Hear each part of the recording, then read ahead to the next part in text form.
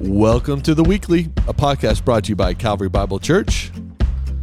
I'm your host, Jay Ewing. I reside usually on the Erie campus. Today we got our fearless, maybe fearful leader at times. Tom Shirk is in the building. He's sitting down with me this week. It's a joy that he's here. You're going to be excited about this conversation. Today we're going to have a lot of fun, as well as get into some serious moments, some good scriptures. Hey, before we do today, will you go to calvarybible.com, click your campus, click events, find out what's happening in your neck of the woods. It's going to be really a great season. This is the Easter season. There's so many wonderful opportunities to serve throughout the Easter season, as well as get connected. You want to go to calvarybible.com, click that campus, folks. Also, if you have any problems with navigating calvarybible.com, you can always write Thomas Milburn at Calvary. No, you can always reach out to me. Love to connect you here at Calvary. Hey, Tom, you know what happened this Sunday? I do. In church. Well, no, you don't know what happened in the lobby this Sunday. Someone walked up and gave me some Swedish fish, a big, giant bag of Swedish fish. Why? Well, if you listen to the podcast, we talked one time about our favorite sort of candy, right? I see. And Thomas got a giant box of his favorite delivered, and I got Swedish fish. Oh, there you go. Well, it just happens that this week I ran out of those Swedish fish, and the Lord provides. Awesome. Because Sunday, this gentleman comes up and gives me a giant bag of Swedish fish, and I'm really busy actually, and I'm like, thank you. You know, I don't have time to go back to the office to drop it, so I drop it at the Welcome Center. I go to church with my family, come back out, it's missing. Oh no, stolen from the church? Nope, they thought it was dedicated to the kids' wing. Oh, there you go, for Easter egg hunt. So I had to go by the Calvary staff and say, that was my Swedish fish, not for the Easter egg hunt. And pull it out of the bucket for Easter egg candy. I hope that was captured on video. You know what? It was captured by some staff members here at Calvary, and I have a feeling they're going to bring it up. Okay. Once again, I stole from the Easter egg bin. Okay, I get it. Hey, but it's also a great week because we started March Madness. Yes, we did. Yeah. 64 down to 16. And is your team still in it? Actually, UConn Huskies. Go Huskies. Yeah. Looking good. You're from that area of the world. Yes, I am. East of the Mississippi. I don't know much about it. Oh, the great teams out there. Oh, fun. That's really fun. And also, got to watch some golf this weekend. Watched a little bit of golf, choking down the stretch from a couple guys. And no-name guy, just steady and finished early and ended up winning it all. Yeah, man. How many years have you golfed? Probably too many for how bad I am, but probably 40 years. Man, what's the greatest two takeaways you've taken from the game of golf? Oh, golf is it's a great physical test. Yeah.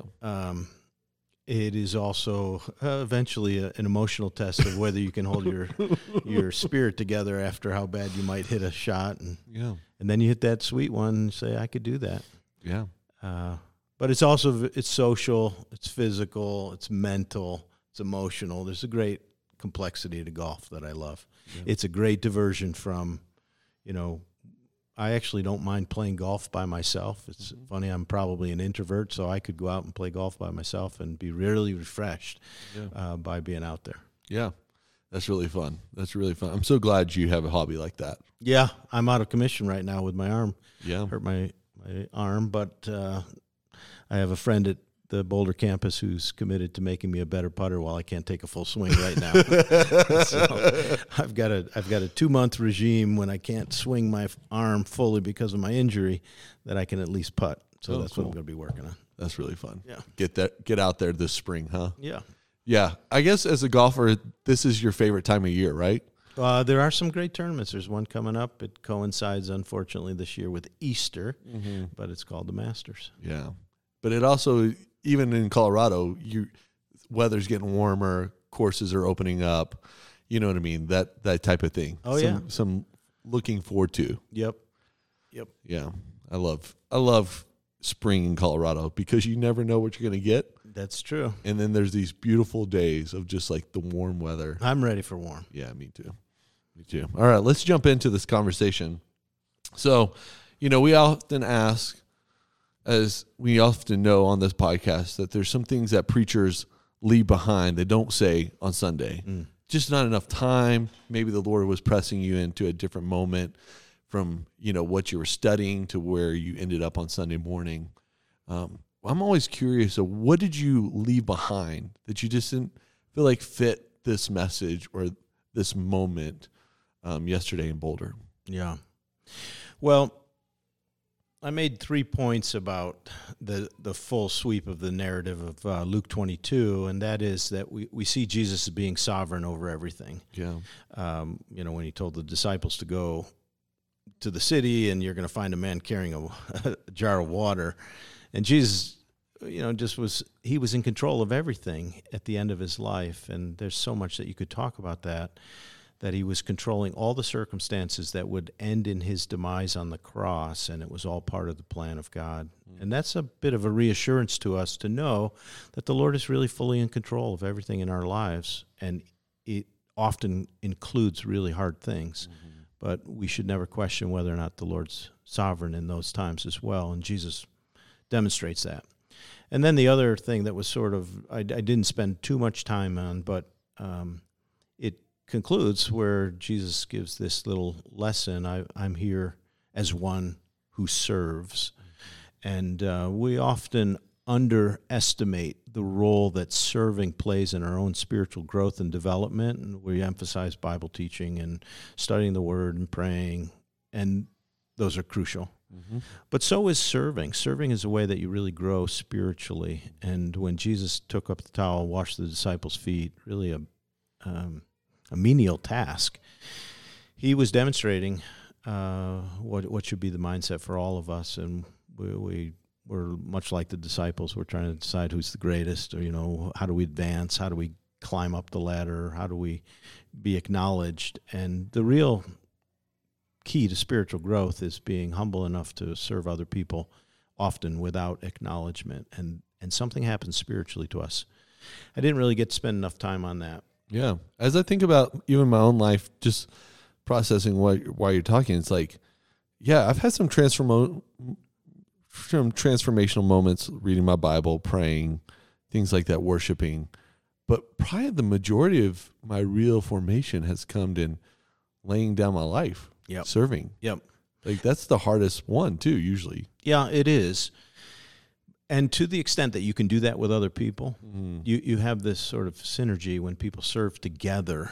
And that's why we often call at Calvary, come be a part of this team. We're going to go help over the domestic violence center or the homeless shelter, or we're going to do something in this school together. And as you serve together, you actually experience the joy of the Lord of putting other people ahead of you, which is exactly what Jesus did. You're walking in his steps when you serve other people without the need for acknowledgement. Yeah, I really enjoyed my seasons of ShareFest because of that. Exactly. That Saturday of just hanging out with great people, doing some projects like painting some walls, whatever it was, pulling weeds, pulling bushes, whatever it was. It was just fun. Completely. And if you look back at the photos of that part of our history, you just see a lot of joy, a lot of happiness, and a lot of smiles in working, doing pretty menial things, but you're serving other people.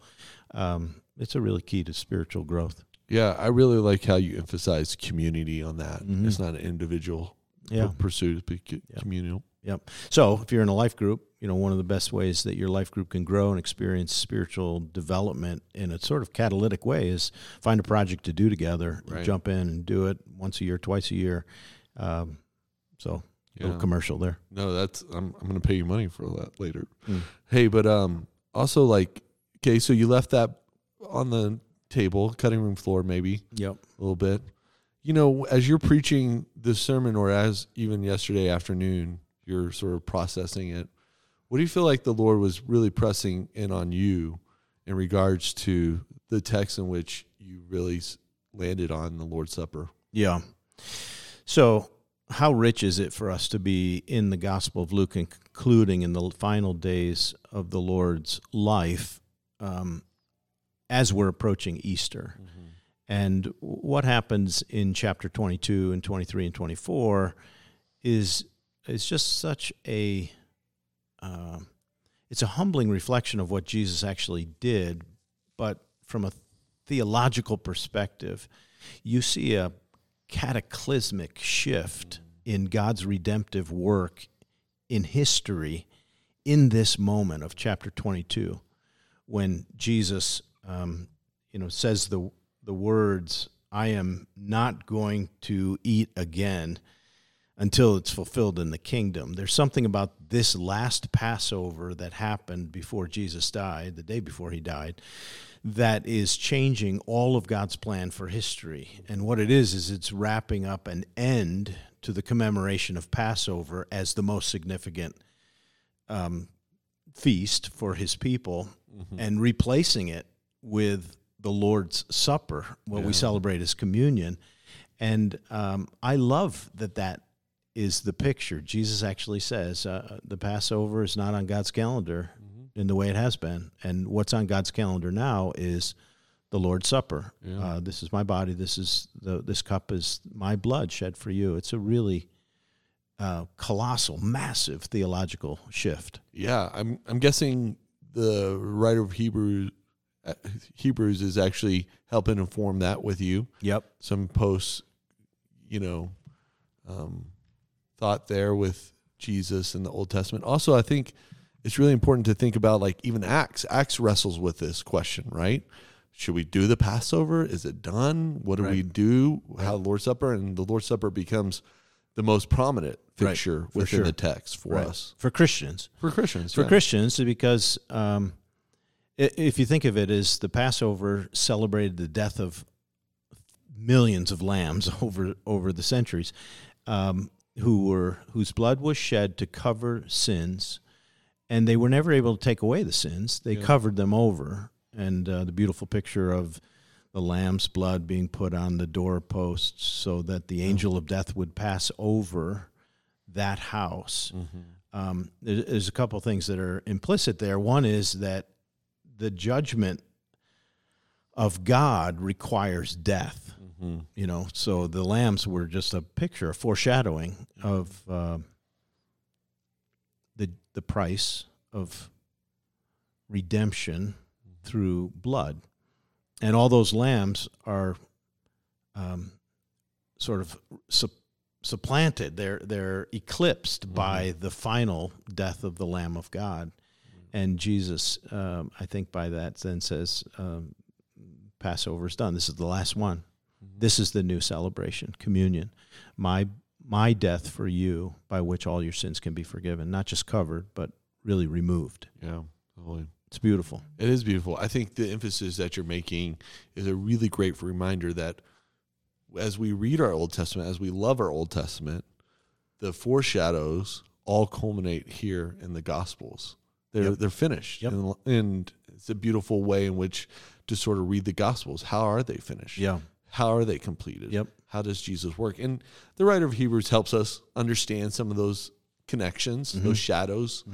But it's really important. I think that's a really good emphasis on the Lord's Supper that we don't think about, is it's the ending of the Passover and the beginning of the dwelling with God at the table. So you can see again and again in the gospel narrative that it might be fulfilled, And this is the fulfillment of all the shadows of the Old Testament.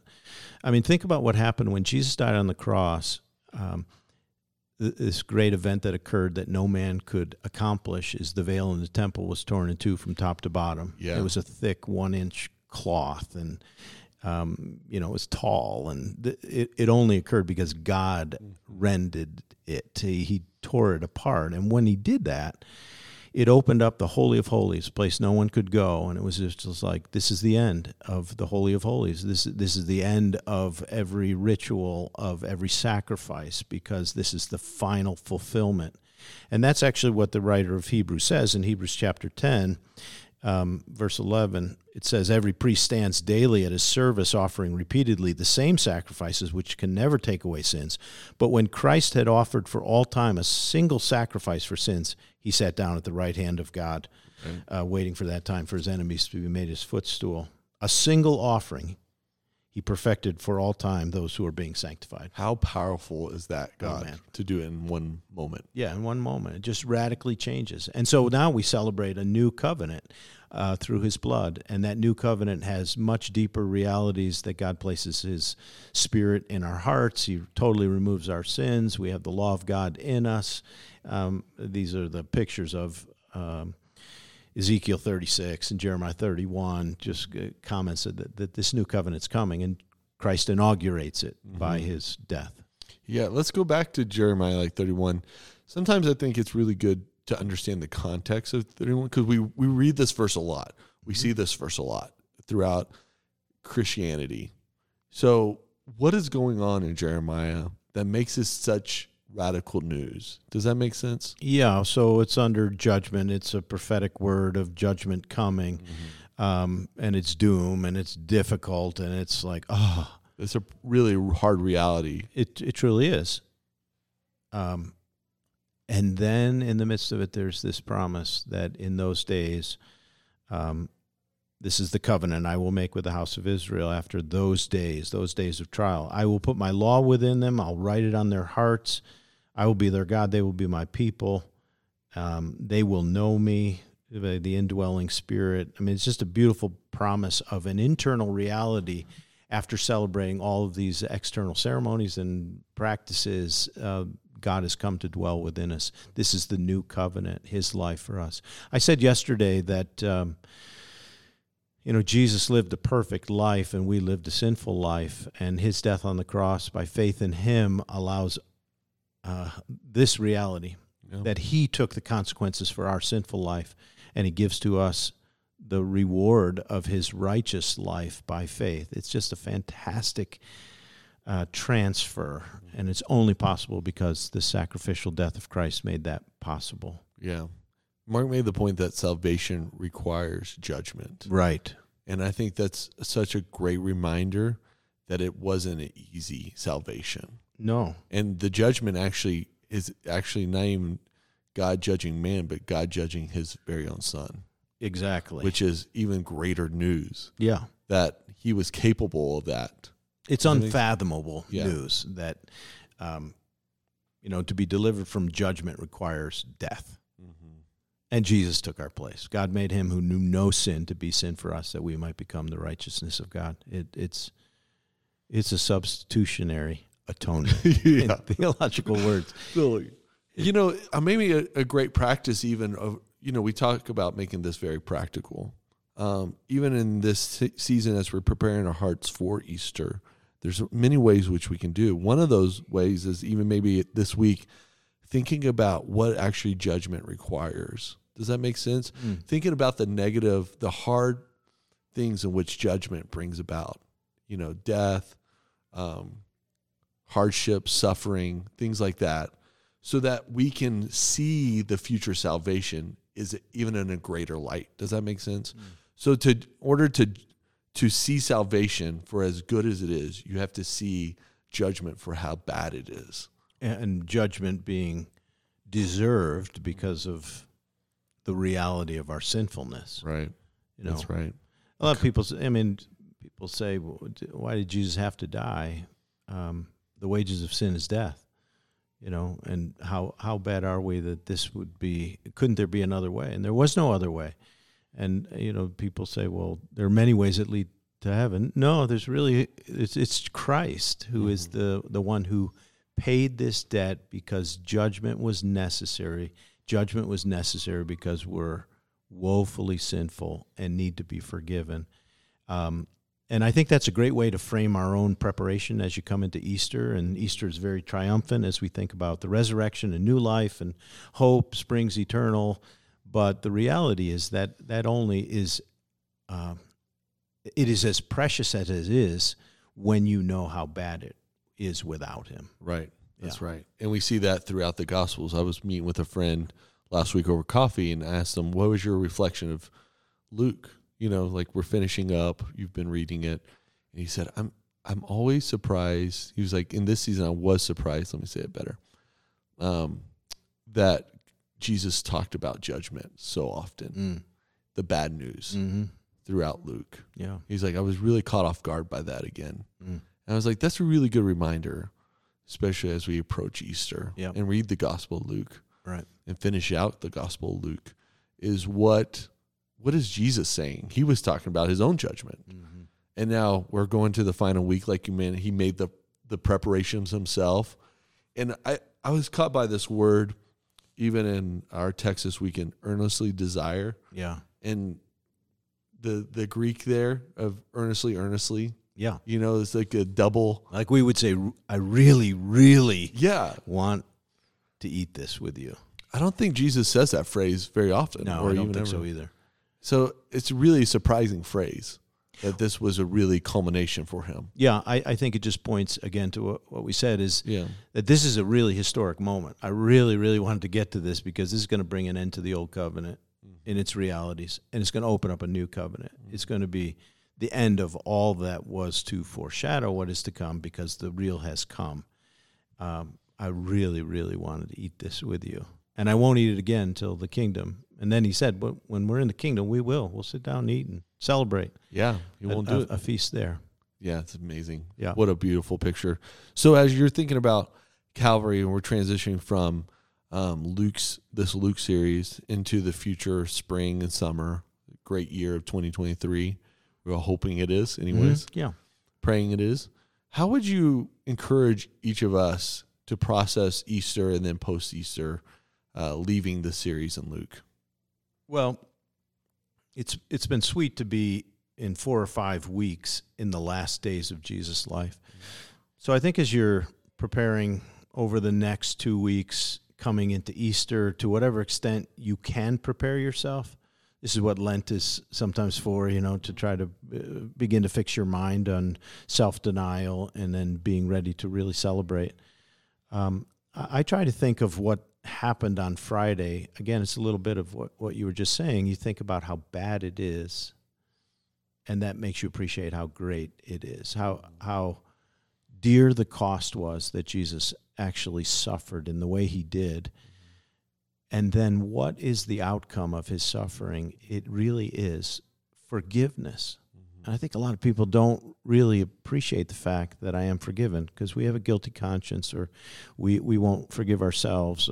But when God says, I have removed your sins as far as the east is from the west, I have made you a new creation. The old is past. God doesn't think of us as we often think of ourselves, frail sinners. He thinks of us as his dear children. So as you prepare, even for Good Friday, I love to prepare for Good Friday. I think of that day. I'm able in my job to probably just take that day and really focus on it. And I would encourage everyone who's listening to us to, as you come into Good Friday, just prepare about, well, how dear was the cost that Jesus paid for us, and why was it necessary? It was necessary because we were fully estranged from God. We were enemies with God. And this amazing work of grace brings us near into his family and gives us these realities of a full forgiveness, a clean conscience, and an eternal hope. Yeah, that's really good, Tom. Thanks for that. Thanks for leading us through that. As you think about the year to come as well, what are you excited about post-Easter at Calvary? What are you excited about for the summer and next fall? What are some of the things that really you're just like, this is going to be a really fun or a challenge? Or Well, one of the things that's happened over the last couple of months, I would say the last 6 months, is we've seen a real surge of people coming to Calvary. Mm-hmm. And we have a lot of new people around all of our campuses. And, I'm excited to reinforce what we're trying to do as a church together to be a Christ-centered community, really centered on Christ. Easter's going to help us in that. And then the way we love God and love other people is where we're going to be moving in our preaching and in our into May with the 6-8 project, and how we think about how do we be this beautiful presence of Christ in the world, and in a world that is not really supportive of the truths that we hold so dear. Right. it's increasingly a hostile environment to be in. So that's what we're going to be talking about. How do we live in the world distinctively for Christ when the world is going a different direction in a lot of ways? Yeah, that's really good, Tom. I love that. I'm looking forward to that here at Calvary over the next season here. As you continue to pray for us, we pray for you. We're thankful for you. Continue to be faithful as we will continue to see him faithful in all that he does and says in our life. Calvary, you can always reach us at The Weekly. We always love to get comments, questions. You can hit us up in the lobby. Talk to us. Let us know you're listening this week. We're always encouraged by that, as we're encouraged by you. As well as go to calvarybible.com. Like I always say, get connected here. Jump into this wonderful community. Have your faith really grow by serving here, by investing here, and by being known here. We love you. Have a great week. Tom, thanks for being here, my friend. We're done already? That was so done. good. Let's wrap it up. All right. Well, it was great to be with you. We love you. We're praying for you, Calvary.